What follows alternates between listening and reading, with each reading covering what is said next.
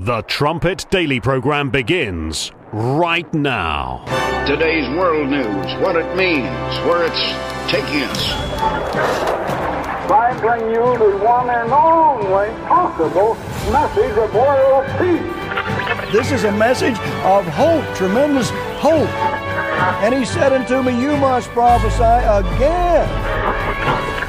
The Trumpet Daily program begins right now. You're left to wonder why this report spends time making gratuitous and inappropriate criticisms of the president. The gratuitous comments in the report are troubling and they're inappropriate. Reality is that report, that part of the report, does not live in reality. It just doesn't. So the special counsel it was gratuitous. It is unacceptable, and it does not live in reality. That is just the facts. The comments that were made by that prosecutor, gratuitous, inaccurate, and inappropriate. And of course, that confidence, that expectation was completely betrayed here, completely betrayed. And so, in hindsight, it's too easy to say he should have just appointed someone he knew would be more impartial. But, ideally, you appoint a prosecutor that will improve public confidence in the report. You don't expect them to be a hack. And in this case, he misjudged Mr. Hur. Here's what matters, not the occasional small gaffe. He had a 12-minute press conference where he was focused, engaged, purposeful, and all you're focused on is that 1 minute at the end. And the idea that somehow Joe Biden forgot the date of his son's death is offensive and appalling. Yeah, listen, that report was gratuitous. They're right to be pissed. But what do you do now? Because it's out there. It's out there, and it's not the first time, right? It's cementing a narrative that's already out there. I would say I don't think that Hur is a good faith actor, and I think that 345 pages of that show that. I mean, he's not a neurologist, right? President Biden, as you say, he's my friend. I help him when I can. There's no secret about that. I think that he has proven himself again and again to be a hugely effective president. I have no anxieties about his capacity to make important decisions for the country. Peter, let me start with you because you were working your sources overnight. You got this extraordinary statement, fundraising email from the First Lady, basically blasting the special counsel report. What are your sources telling you about that and the potential shift in strategy? Well, she said, among other things in that statement, she said that this Robert Hur, the special counsel, was trying to score political points, said you don't measure the death of your son in years, you measure it in grief. She said, among other things, that she wanted to speak out in real American mom terms, to say that this wasn't just inaccurate, that it was inhumane. And then she also wanted to make another argument that the First Lady did there. She said that Americans benefit from each of the president's 81 years.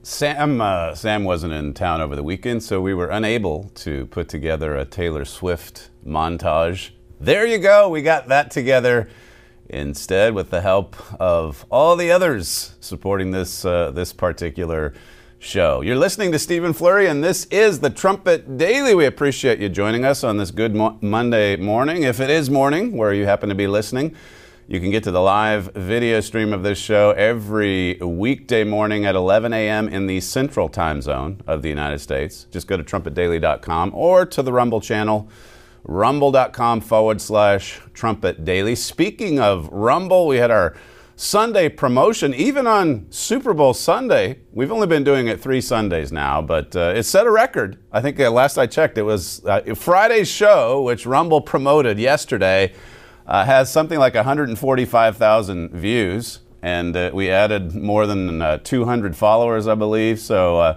it's just been a great promotion for us. We have that on Sundays, and then, of course, every evening on LFA TV, Live from America TV, we get a replay of this show, which also pulls in several thousand views per night. So lots of ways to get to this program, and lots of people are doing that, which is encouraging to see. We've got a lot to get to on today's show. There's a great piece by Jonathan Turley just talking about how great of a week it was last week for the bad orange man, for Donald Trump. And it really made some similar points that we've been making recently about how so many of these attacks, these unhinged, deranged, irrational attacks aimed at Donald Trump, they're backfiring. And it's as if, I got into this in a program a couple weeks ago, but it's as if God is just leading these persecutors into traps time and time again. We'll get to that. I'll have to take you through the article, most of it, and slowly enough so that we can really just absorb some of those points that we've been making ourselves on this show. Just in thinking about tomorrow's news today, what we often talk about with respect to this magazine, the monthly magazine that we put out. If you don't have a subscription, there's no cost, no obligation. Just call our operators today and order a 1 year subscription to the Trumpet magazine. This is all that I'll say about Taylor Swift. We had some good laughs as she appeared on the game last night. But just think about what this, as one of my news gatherers said, there were articles tracking her every movement. She was flying back from Asia somewhere, and they were very concerned. People were very concerned if she was going to make it in time for the Super Bowl. And then you've got the other articles that go over every word that these two say to the public or to each other or tweet out, the music they listen to. It's just crazy. I mean, think about what the dear leader is doing to the United States of America. Okay, most Americans like to view the Super Bowl together with other groups of people. It does, in one sense, bring the country together. But for what? It's just entertainment. And this year it's on steroids because you've got this crazy romance going on. And all of these other things happening. Well, we're blinded by not just the Super Bowl, but the entertainment-crazed society that we live in. I mean, the country's being fundamentally transformed right before our eyes. But are the eyes of most people even open? Do they see it? Can they see what's happening? Well, as I say, if you don't have a subscription to the Trumpet magazine, make sure that you call our operators and become a subscriber so that you can get the headlines, tomorrow's headlines today. Donald Trump was in South Carolina over the weekend giving a speech. I guess the primary comes up there in a week or two. And this is what he had to say on Saturday, clip 13. When I return to the White House, I will have no higher priority than cleaning up this rot and this corruption and restoring fair, equal, and impartial justice under the constitutional rule of law. The special counsel's report tries to let Biden off by claiming that he is too mentally incompetent to convict at a trial. But if Joe Biden is not fit to charge, they're not going to charge him with a crime, but it's okay for him to become commander-in-chief. Think of that one. If he's not fit to be indicted, how is he fit to be the commander-in-chief? That's Donald Trump talking some sense in South Carolina. And yeah, you listen to the talking heads. It's as if all that he said over the weekend was that Russia should attack a NATO member that doesn't pay its dues. They twisted. Go find. I didn't even bring the clip. But he said essentially what he said all during his first term as president, that NATO members should pay their fair share. He made the same point. And they twist it. Oh, Russia. Here we go again. He's right in step with Vladimir Putin. He actually is encouraging Putin to attack NATO members. That's what we were to take away from his speech. That's it. This, speaking of the NATO comments and his position on making sure they paid up, and as he said in his speech, it actually worked. You had European nations that were finally paying their fair share and not just putting the tab on Uncle Sam. That's what he wanted to accomplish. Now, we at the Trumpet, we talked about how that this is only going to make those European nations band together all the more and perhaps sever ties. Eventually that's coming. It's prophesied. Sever ties from their ally across the Atlantic, from the United States, and go it alone and build up their own militaries, as so many of them are already doing. So that is significant. Donald Trump's position as compared to every other, it seems, every other U.S. president. But that said, I mean, what he said was essentially the same that he said for 4 years. And they twisted and they distorted. And then on the very same programs, I guess they got the message that, well, we're going to go ahead and go with Biden. He's not going to step out. That's what his campaign manager said. He's not going to quit. He's going to go forward. I mean, we're really at a strange place politically. I mean, just a few days ago, you had the mainstream press, the regime media that was pretty much throwing Biden under the bus. And now they come out in full force to defend the indefensible, to defend the fake president, to defend this illegitimate administration. Don't you love how you have Adam Schiff, and he's a serial liar, and then you have Jen Psaki, who was the spokesperson for the fake president. And they're there telling you how that this special investigator, Robert Hur, he needed to be more impartial. Oh, okay, more fairness, right. Say the experts on these lopsided investigations that happen all the time. Hur goes in. You talk about a masterful trap that they're being led into. Leave aside what they're saying about Robert Hur, that he's just a conservative. He hates Biden. His report exonerates Biden. It lays out all this evidence of criminal behavior, of wrongdoing, of doing what they're actually accusing Donald Trump of doing.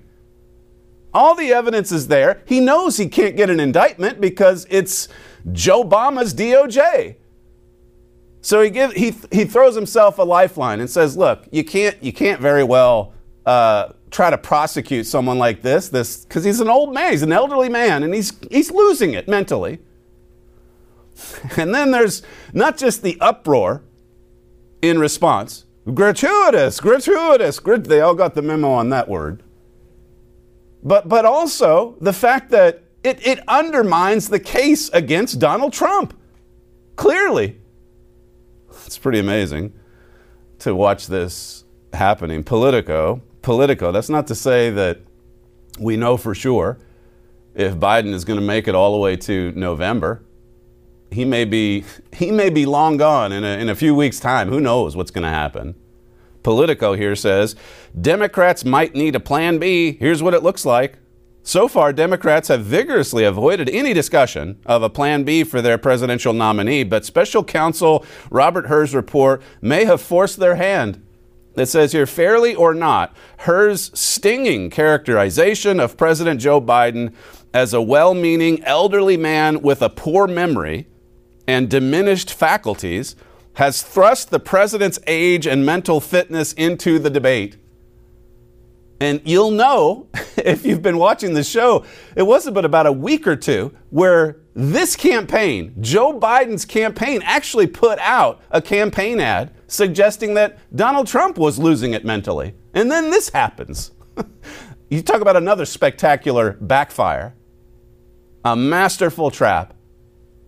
God led the Worldwide Church of God into that when we were fighting for 6 years in court for Mystery of the Ages and all of Herbert Armstrong's writings. They were, almost to the very end, they were bragging. Oh yeah, Philadelphia Church of God, you guys are going to take a hit. You're going to have to pay millions and millions and millions. You're not going to get Mystery of the Ages. And we got all of it. And now we own it. And now we distribute it. Mystery of the Ages. Free of charge. Again, no cost, no obligation. But look at what they're having to, even as they say, everything's just fine. I mean, listen to these people as they lie. Skip ahead to number 3.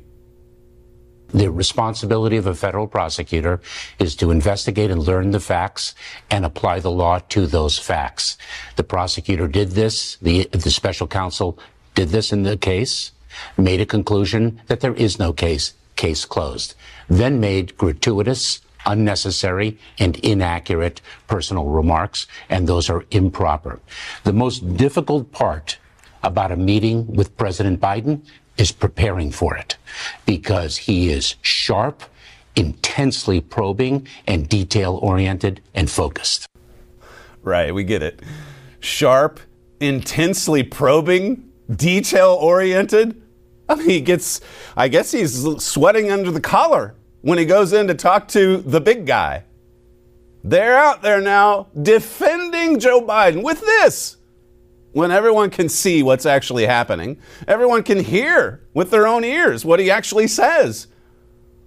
This is his campaign co-chair, the guy that's leading the campaign. Listen to what he had to say following on what Mayorkas said earlier. I think this was on the same show, clip number 4. I can testify because I've been working very closely with this president for the past 2 years. I've been knowing him for 30 years. I have met with him personally. I have met with him with 2 people, 5 people, 10 people. I have been on trips with him, crisscrossing the country, rebuilding America based on this incredible infrastructure bill that was passed. And I'm telling you, this guy's tough. He's smart. He's on his game. And as Secretary Mayorkas said a minute ago, when you go in to brief the president, you better have your big boy pants on. And this kind of sense that he's not ready for this job is just a bucket of BS that's so deep your boots will get stuck in. Yeah. There you go. And nobody believes it. That's the thing. And the thing of it is, the reason why this is significant is because they're having to talk about it because of this special counsel report, which basically let Biden off the hook. It showed how he was just carelessly dispensing with classified documents to his biographer, to whoever. Papers all over the floor. Everything they've accused Donald Trump of. In the case of Trump, when they raided Mar-a-Lago, they staged it. Merrick Garland's DOJ staged the photos that they wanted to be distributed around the world. And now here it's actually happened. And they can't very well just hide behind, well, but now Biden was cooperative and Donald Trump wasn't. Yeah, Trump had a few things to say about that reasoning yesterday or on Saturday. No, he cooperates, just the opposite. And Biden had these documents for years and years. He didn't just leave the White House. He had these documents from before he was the fake president. So when he was a senator and a vice president, when he had no presidential records authority to hang on to whatever he wanted to because, well, I'm working on my autobiography, my memoirs. He didn't have any of that. So they caught him. But Robert Hur, if you read between the lines, acknowledged that there is no way that Joe Obama's DOJ is going to go after the big guy. It's just not going to happen. And so he justified his decision to not recommend an indictment by saying the man's senile. The man's lost it. And he would win sympathy from a jury because of that. This Politico piece says, coupled with the widespread perception that Biden is too old for another term and the fact that he frequently trails former President Donald Trump in swing state polling matchups, it's raised serious questions about whether Biden is positioned to lead the party in November and whether Democrats need a contingency plan. And so then Politico goes on to lay it out. Here's how you could do it. I mean, we're getting pretty late in the game. You're to the point now where you think, is something really bad going to happen? This is full-scale crisis mode for these people that, as my father has written, time and time again, have demonstrated that they will do anything to maintain their grip on power. It's all about holding on to power.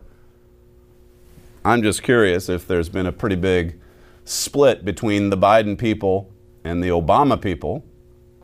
We don't know. But listen, this is, again, Joe Biden's campaign co-chair, and they came out in full force over the weekend and said there is no way that the big guy is stepping aside. This is clip 2.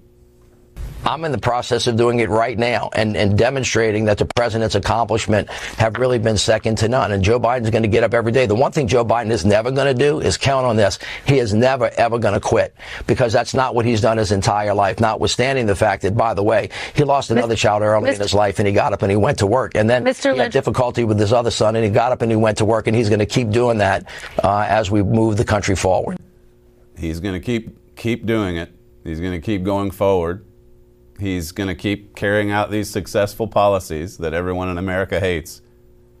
Listen to how revealing is it that he's offered, as is customary, he's offered to be the subject of an interview right before the Super Bowl, right before hundreds of millions of people from around the world tune in. I mean, you talk about free publicity. And he turned it down. His handlers, a lot of the criticism aimed at Biden's response last Thursday, you know, when he came out and Hur's report had been released, and he came out and he was just kind of mumbling and got names confused. And the point of the conference or the press gaggle was to basically come out and say, you know, I'm as sharp as I've ever been. And it didn't work out so well. And then you've got his defenders in the media criticizing his handlers for sending him out at 7:45 p.m. Think about that for a moment. It's like Donald Trump said, I mean, if he's not fit to be indicted, or if he's not fit to give a speech at 7:45, is he fit to be the commander-in-chief? This is James Carville. He's the well-known Democrat strategist. And listen to what he had to say about Biden's age and his mental acuity. This was from over the weekend as well, clip 11. Well, the president is old. The public knows he's old, and he is old. It's just there's no convincing one way or the other. Well, when you don't accept a Super Bowl interview, you're I don't know, polling averages, you're 3 points down in a two-way. It's the biggest television audience, not even close, and you get a chance to do a 20, 25-minute interview on that day, and you don't do it. That's a kind of sign that the staff or yourself doesn't have much confidence in you. There's no other way to read this. And he's not going to do debates. He is old. I know what it is because I'm almost as old as he is. And it's never going to get better. You never, today is the youngest you'll ever be for the rest of your life.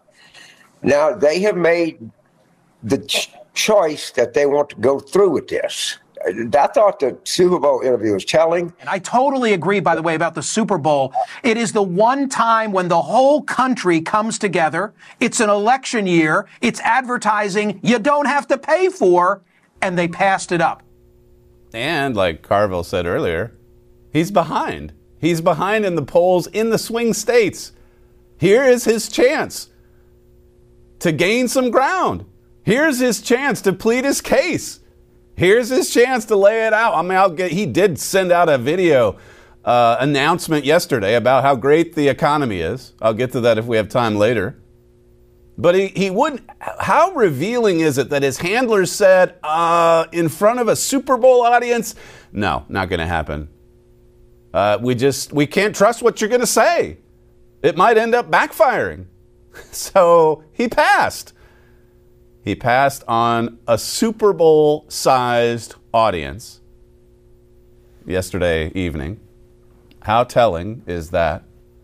This piece from the Wall Street Journal. Kamala Harris says that she's ready to serve as Biden faces age scrutiny. See what everyone's talking about now? Just a week or two after they release a campaign ad saying that Donald Trump has lost it because he confused Nikki Haley with Nancy Pelosi.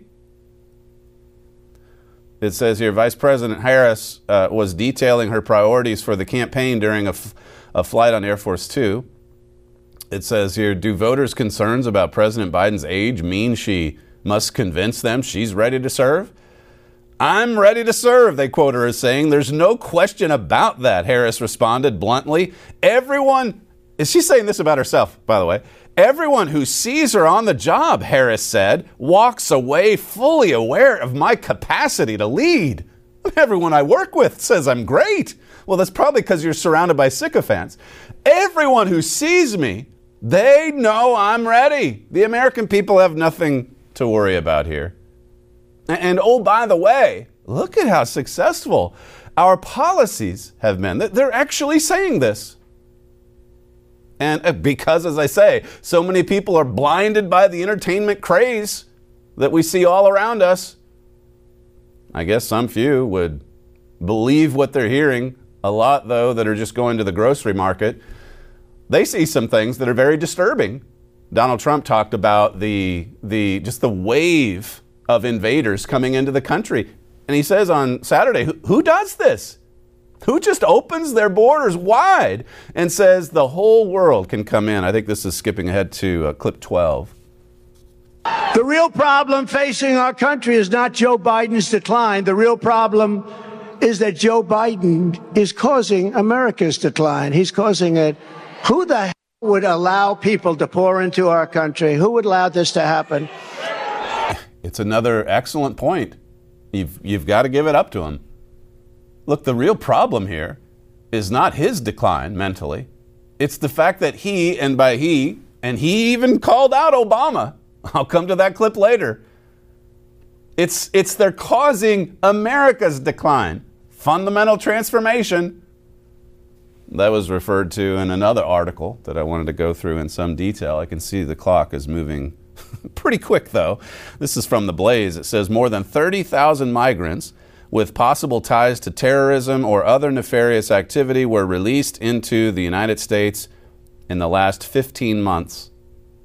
The last 15 months. 30,000 with possible ties to terrorism. Who does this? Who does this? Joe Obama does this. That's who. It says Customs and Border Protection data reviewed by the news outlet revealed that Border Patrol agents logged 20,000 encounters with special interest aliens in fiscal year 2023 and 12,000 so far this year. 32,000. I mean, 12,000 this year. That's January and part of February. This is leading to an attack, an actual attack, with ammunition, with guns, with explosives, something. They're just letting terrorists roam freely. It says here the Department of Homeland Security's lexicon terms and definitions describe SIA as a foreign national originating from a country determined by individual components identified as having a possible or established link to terrorism. So that means some news agencies like The Blaze, they get in there and they look at the fine print. I mean, they won't do that at the New York Times. They're not going to do that at the Washington Post. But a few news sources are actually serious about uncovering these scandalous statistics. How much longer does the United States have before all of this just explodes? Even in the faces of these Democrats that obviously are looking at the wave or the invasion as Democrat voters that will keep them in power forever. Listen to the DHS Secretary Mayorkas as he talks about abandoning Donald Trump's policies, which had the border closed by the end of his presidency. This is clip 6. What about reinstituting the Remain in Mexico policy? That is something that you terminated. Do you regret terminating it, given that migration has increased in the wake of that? And are you considering reinstating it, working with Mexico to do that? A few things about Remain in Mexico.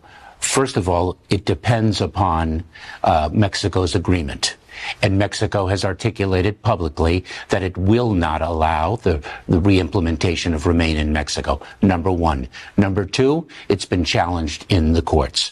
And number three, remember something, that Remain in Mexico was implemented in January of 2019.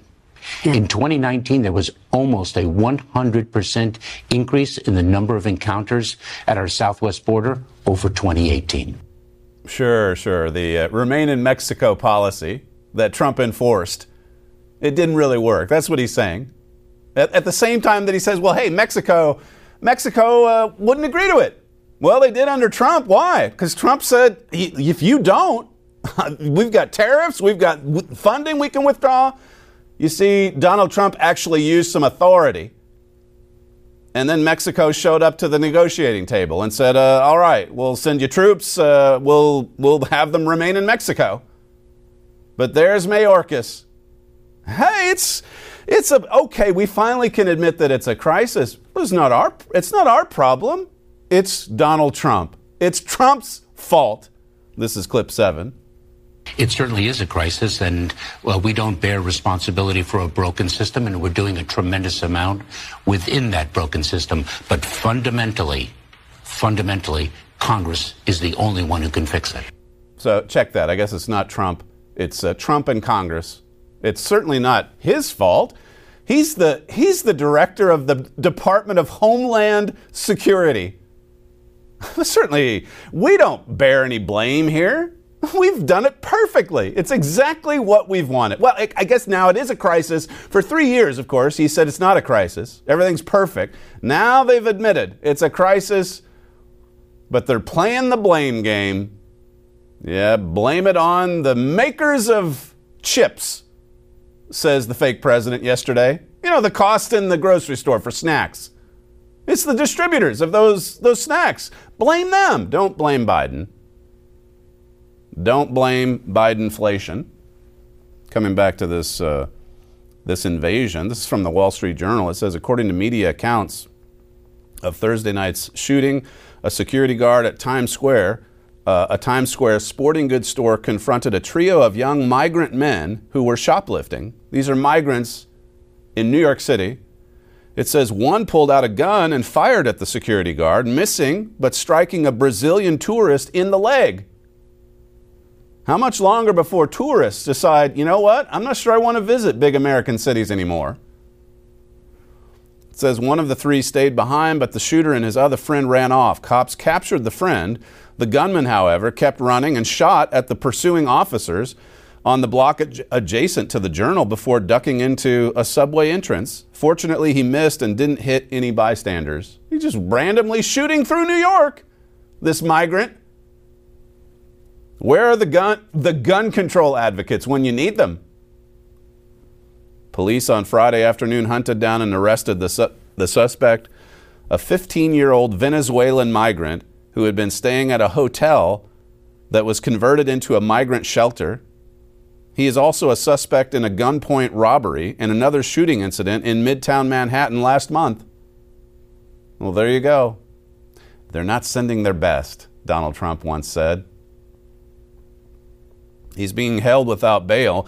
Maybe prosecutors learned a lesson from the public uproar after migrants who were filmed allegedly kicking 2 police officers in Times Square last month were released. One of them reportedly had 2 prior arrests for assaulting retail employees and had tried to stop him from shoplifting. Listen to this from the Wall Street Journal. It says, conservatives describe the process by which migrants are apprehended and let loose at the southern border as catch and release. This is New York's version of that practice. So the problem's made so much worse by the compassionate catch and release program, whether it's at the southern border or at a city near you. Catch them and then just let them out. Just let them back into the city. Doesn't matter the rap sheet that they have, just let them go. It says here it's tempting to blame the city's crime on the surge of migrants. The bigger problem, it seems, is its law of the jungle. Migrants have figured out that shoplifting, pickpocketing, and violence go unpunished. We're inviting them all in and then sending them another loving, compassionate message. Listen, if you pickpocket, if you shoplift, if it's a smaller crime, that's fine. That's no problem. Just give you a little slap on the wrist, if that, and release you back into the city. Release you back to your 5-star hotel. Paid for by Uncle Sam. Paid for by the U.S. government. It says here it's hard to ignore the link between the city's retreat from prosecuting nonviolent offenses. Misdemeanor arrests for dangerous drugs plunged by 94% between 2010 and 22, and end of stop and frisk policing, and the rise of violence. It says here, Manhattan District Attorney Alvin Bragg is more interested in prosecuting Donald Trump and New Yorkers who bought fake COVID vaccine cards than menacing criminals. You don't comply with radical left-wing ideology, Alvin Bragg's coming after you. If you're a Trump supporter, if you're anti-vax, Alvin Bragg's coming after you. And meanwhile, these migrants are roaming the streets of New York and committing acts of violence, criminal behavior, and they know they can get away with it. It says here, innocent New Yorkers pay the price, sometimes with their lives. No wonder so many are migrating to Florida. No wonder so many people are moving to Florida. I think we played that clip not that long ago, whether it was from Fox News or somewhere, I forget, but it was basically saying that the migrants don't commit those kinds of acts in Florida because they know they can't get away with it there. So then you've got ordinary citizens, New York residents of New York City, saying, you know what, I think I'd rather move to a place where there's a little more law and order. And the problem here, acknowledging it's a crisis, Mayorkas will do that, but of course it's Congress's fault. It's Donald Trump's fault. The country, as I say, even as we're just steeped in entertainment-crazed activities, the country is being fundamentally transformed.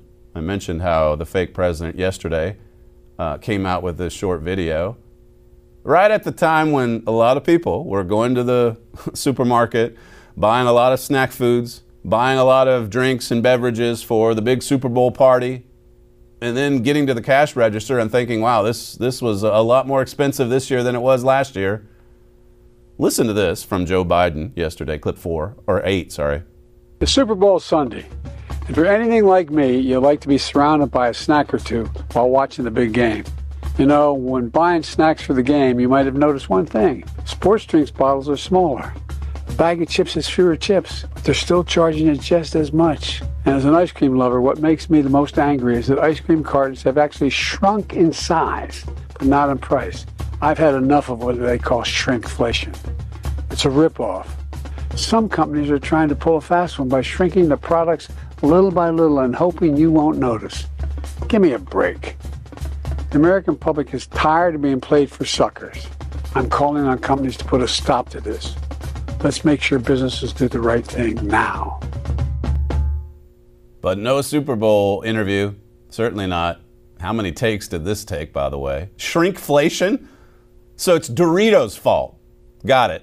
It's there because they're putting 4 chips in the bag instead of 5 chips. So we've got to go after the makers of these snack foods. It's unbelievable. I guess they think this kind of a message resonates with American citizens. It doesn't. It doesn't. Listen to this report from CNN. This is number 14. Then we also know from voters, especially those who are struggling economically right now, they have very little interest in foreign aid. And so Trump's argument sort of leans into that notion that America is overtaxed and contributing too much to countries around the world. It's a populist argument that actually may be palatable to folks outside of the Republican base, Democrats as well. Democrats as well, concerned about these skyrocketing costs brought on by Bidenflation, brought on by Biden's economic policies. Now, the elites, they want to keep spending and sending billions to, they're fighting in Congress even as we speak, in the Senate. They couldn't get legalize the border invasion bill to go through. So now they've just got a separate package for Ukraine. We still want to get them the $60 billion. And Mitch McConnell, he doesn't want to talk to anyone about this, certainly not the American people. He's living, like one of his colleagues said over the weekend, he's living in bubble wrap. He's not even accessible to fellow Republicans. And in his mind, and he said so, the most important issue in the world is Ukraine and giving Zelensky and all the oligarchs in Ukraine tens of billions of dollars And then they're out there saying that these dreadful policies that are hurting so many people, at least that CNN report acknowledged that, actually this kind of message, it does resonate, even with some Democrats. Donald Trump's, populist message that we need to stop sending so much money abroad and actually work on some of the problems right here at home. Well, I wonder why that actually would resonate with Republicans and Democrats. People see they're losing their country.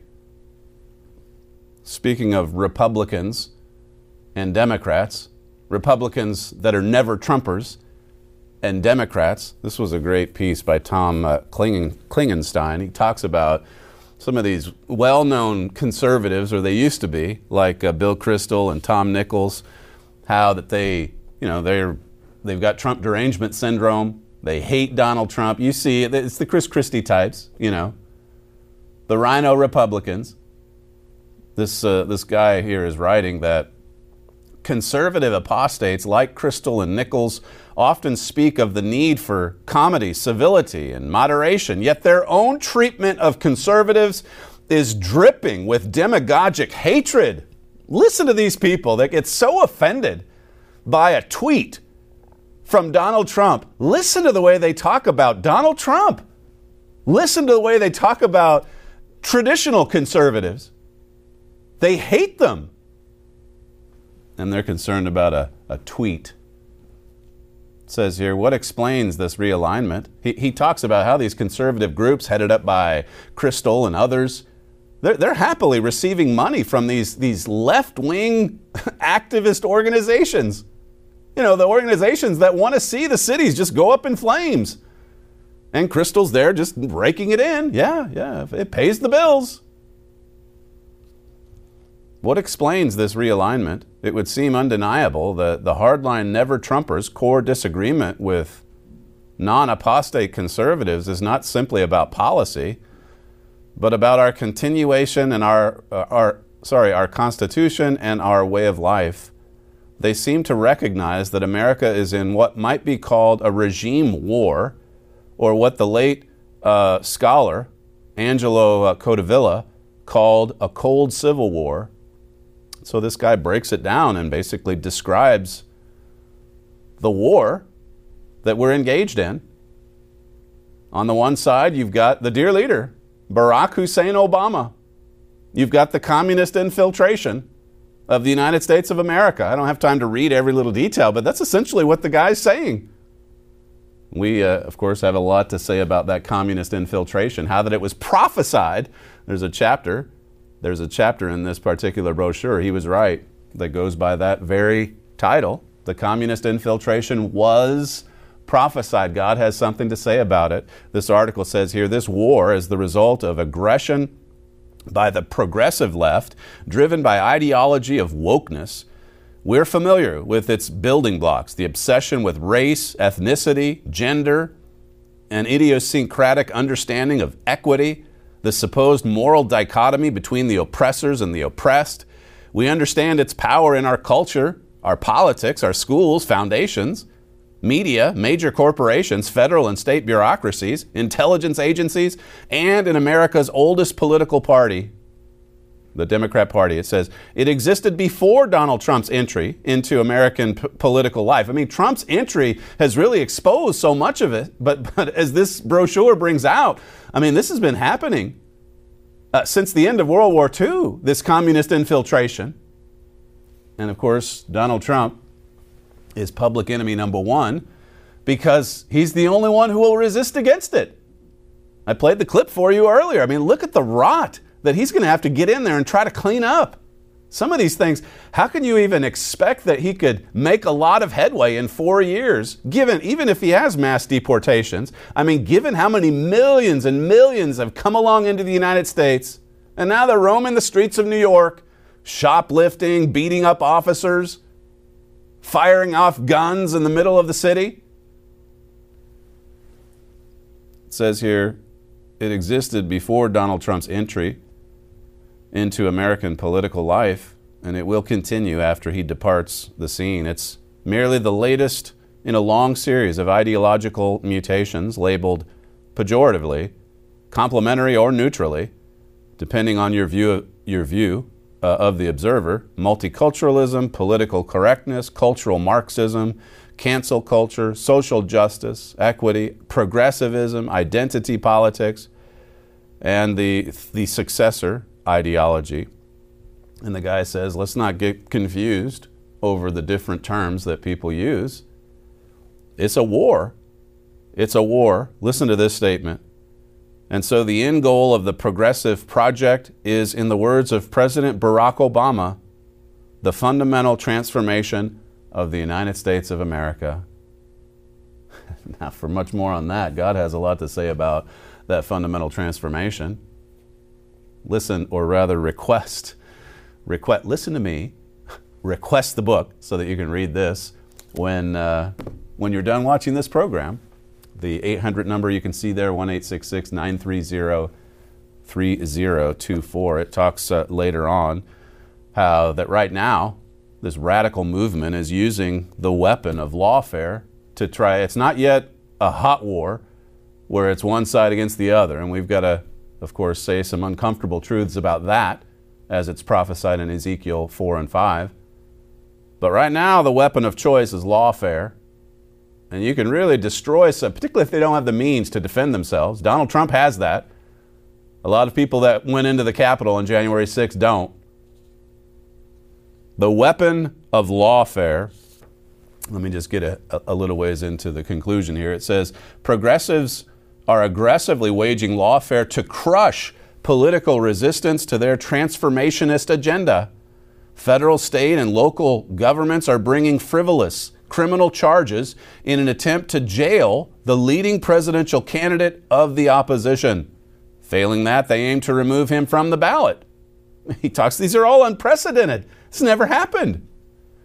It says here too, the never Trump conservative apostates have become willing allies of the woke regime. We've talked so often on this show about just how weak so many of them are.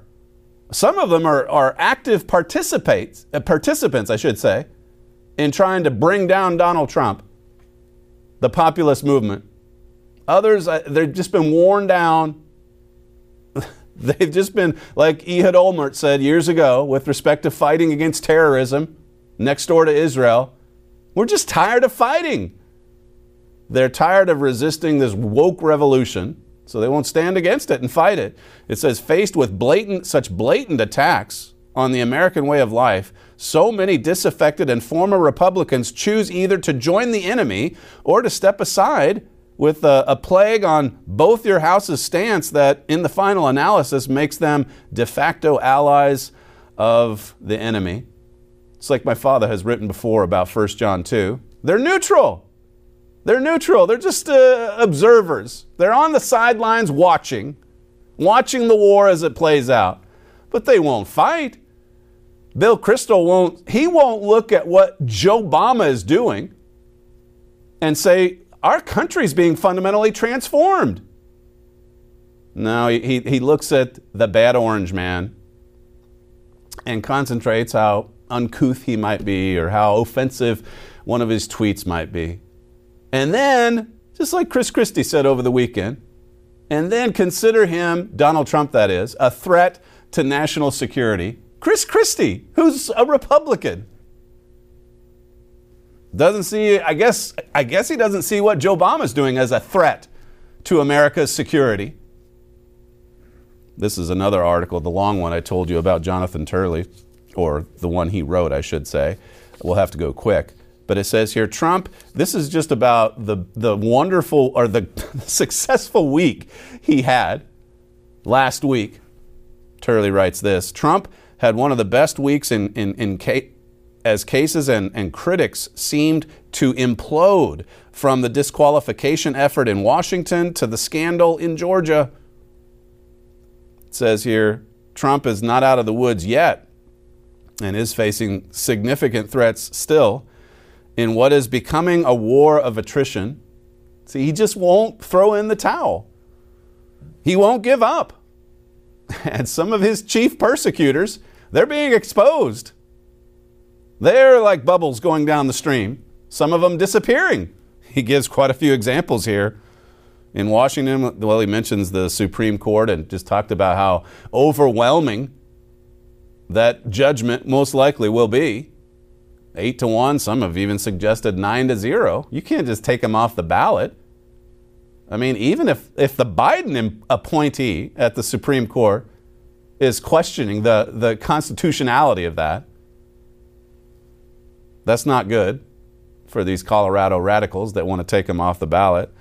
It says here, he talks about the case in Georgia, Fani Willis, Nathan Wade, how that they misrepresented the facts in court about their illicit affair, and that it started actually earlier than they told a judge. They lied. They're being exposed. It says this allegation, if true, could make the continuation of Willis and Wade in the case untenable. I mean, the case might go on, but it's got to go fast, as Jack Smith keeps telling courts that will listen. We've got to get him in jail before the election.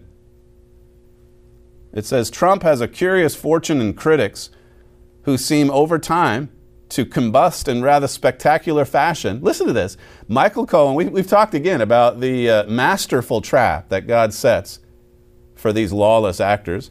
Michael Cohen, his former lawyer, went to jail and lost his law license. At the Justice Department, various FBI officials from the Russia investigation were accused of wrongdoing and forced out by the DOJ. That included James Comey, who was found to have removed FBI material after Trump fired him and then gave it to a friend to leak it to the New York Times. Jim Comey, that's how he dealt with classified documents. You see how it works?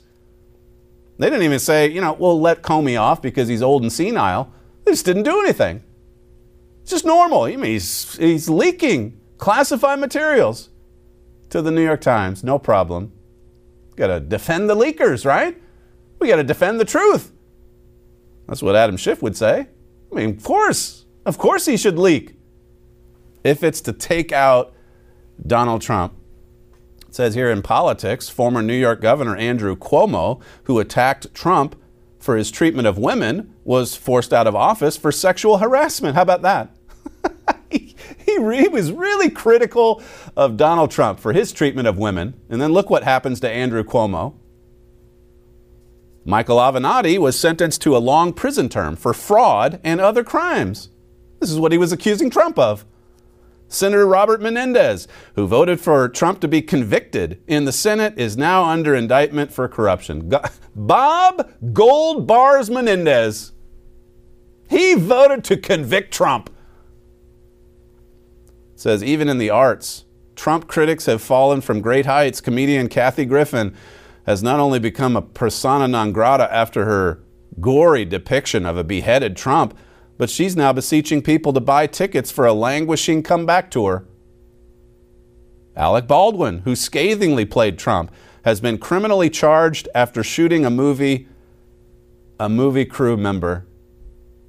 This is really unbelievable. You attack Trump, and sometimes it doesn't always work out for you. Obviously, there's Trump supporters that have faced a lot of persecution. They're trying to have Peter Navarro sit in jail while he awaits his appeal. I mean, that's been determined. Who knows how long he'll sit in jail while he awaits an appeal, not showing up for a subpoena from Democrats. Things that Eric Holder and Hunter can do, no problem, but not Peter Navarro. Well, this article goes on and talks about the tide basically turning for Donald Trump. They've done everything that they can to destroy that man, and yet he just keeps going up in popularity. And meanwhile, this is later on in Turley's piece, 76% of Americans are concerned about Biden's mental fitness to be president. Maybe I can get into more of this on tomorrow's show, but as you can see, I'm out of time. The fastest moving hour of broadcasting. You're listening to Stephen Flurry, and this is the Trumpet Daily. We thank you for joining us on today's show, and we'll definitely see you again tomorrow.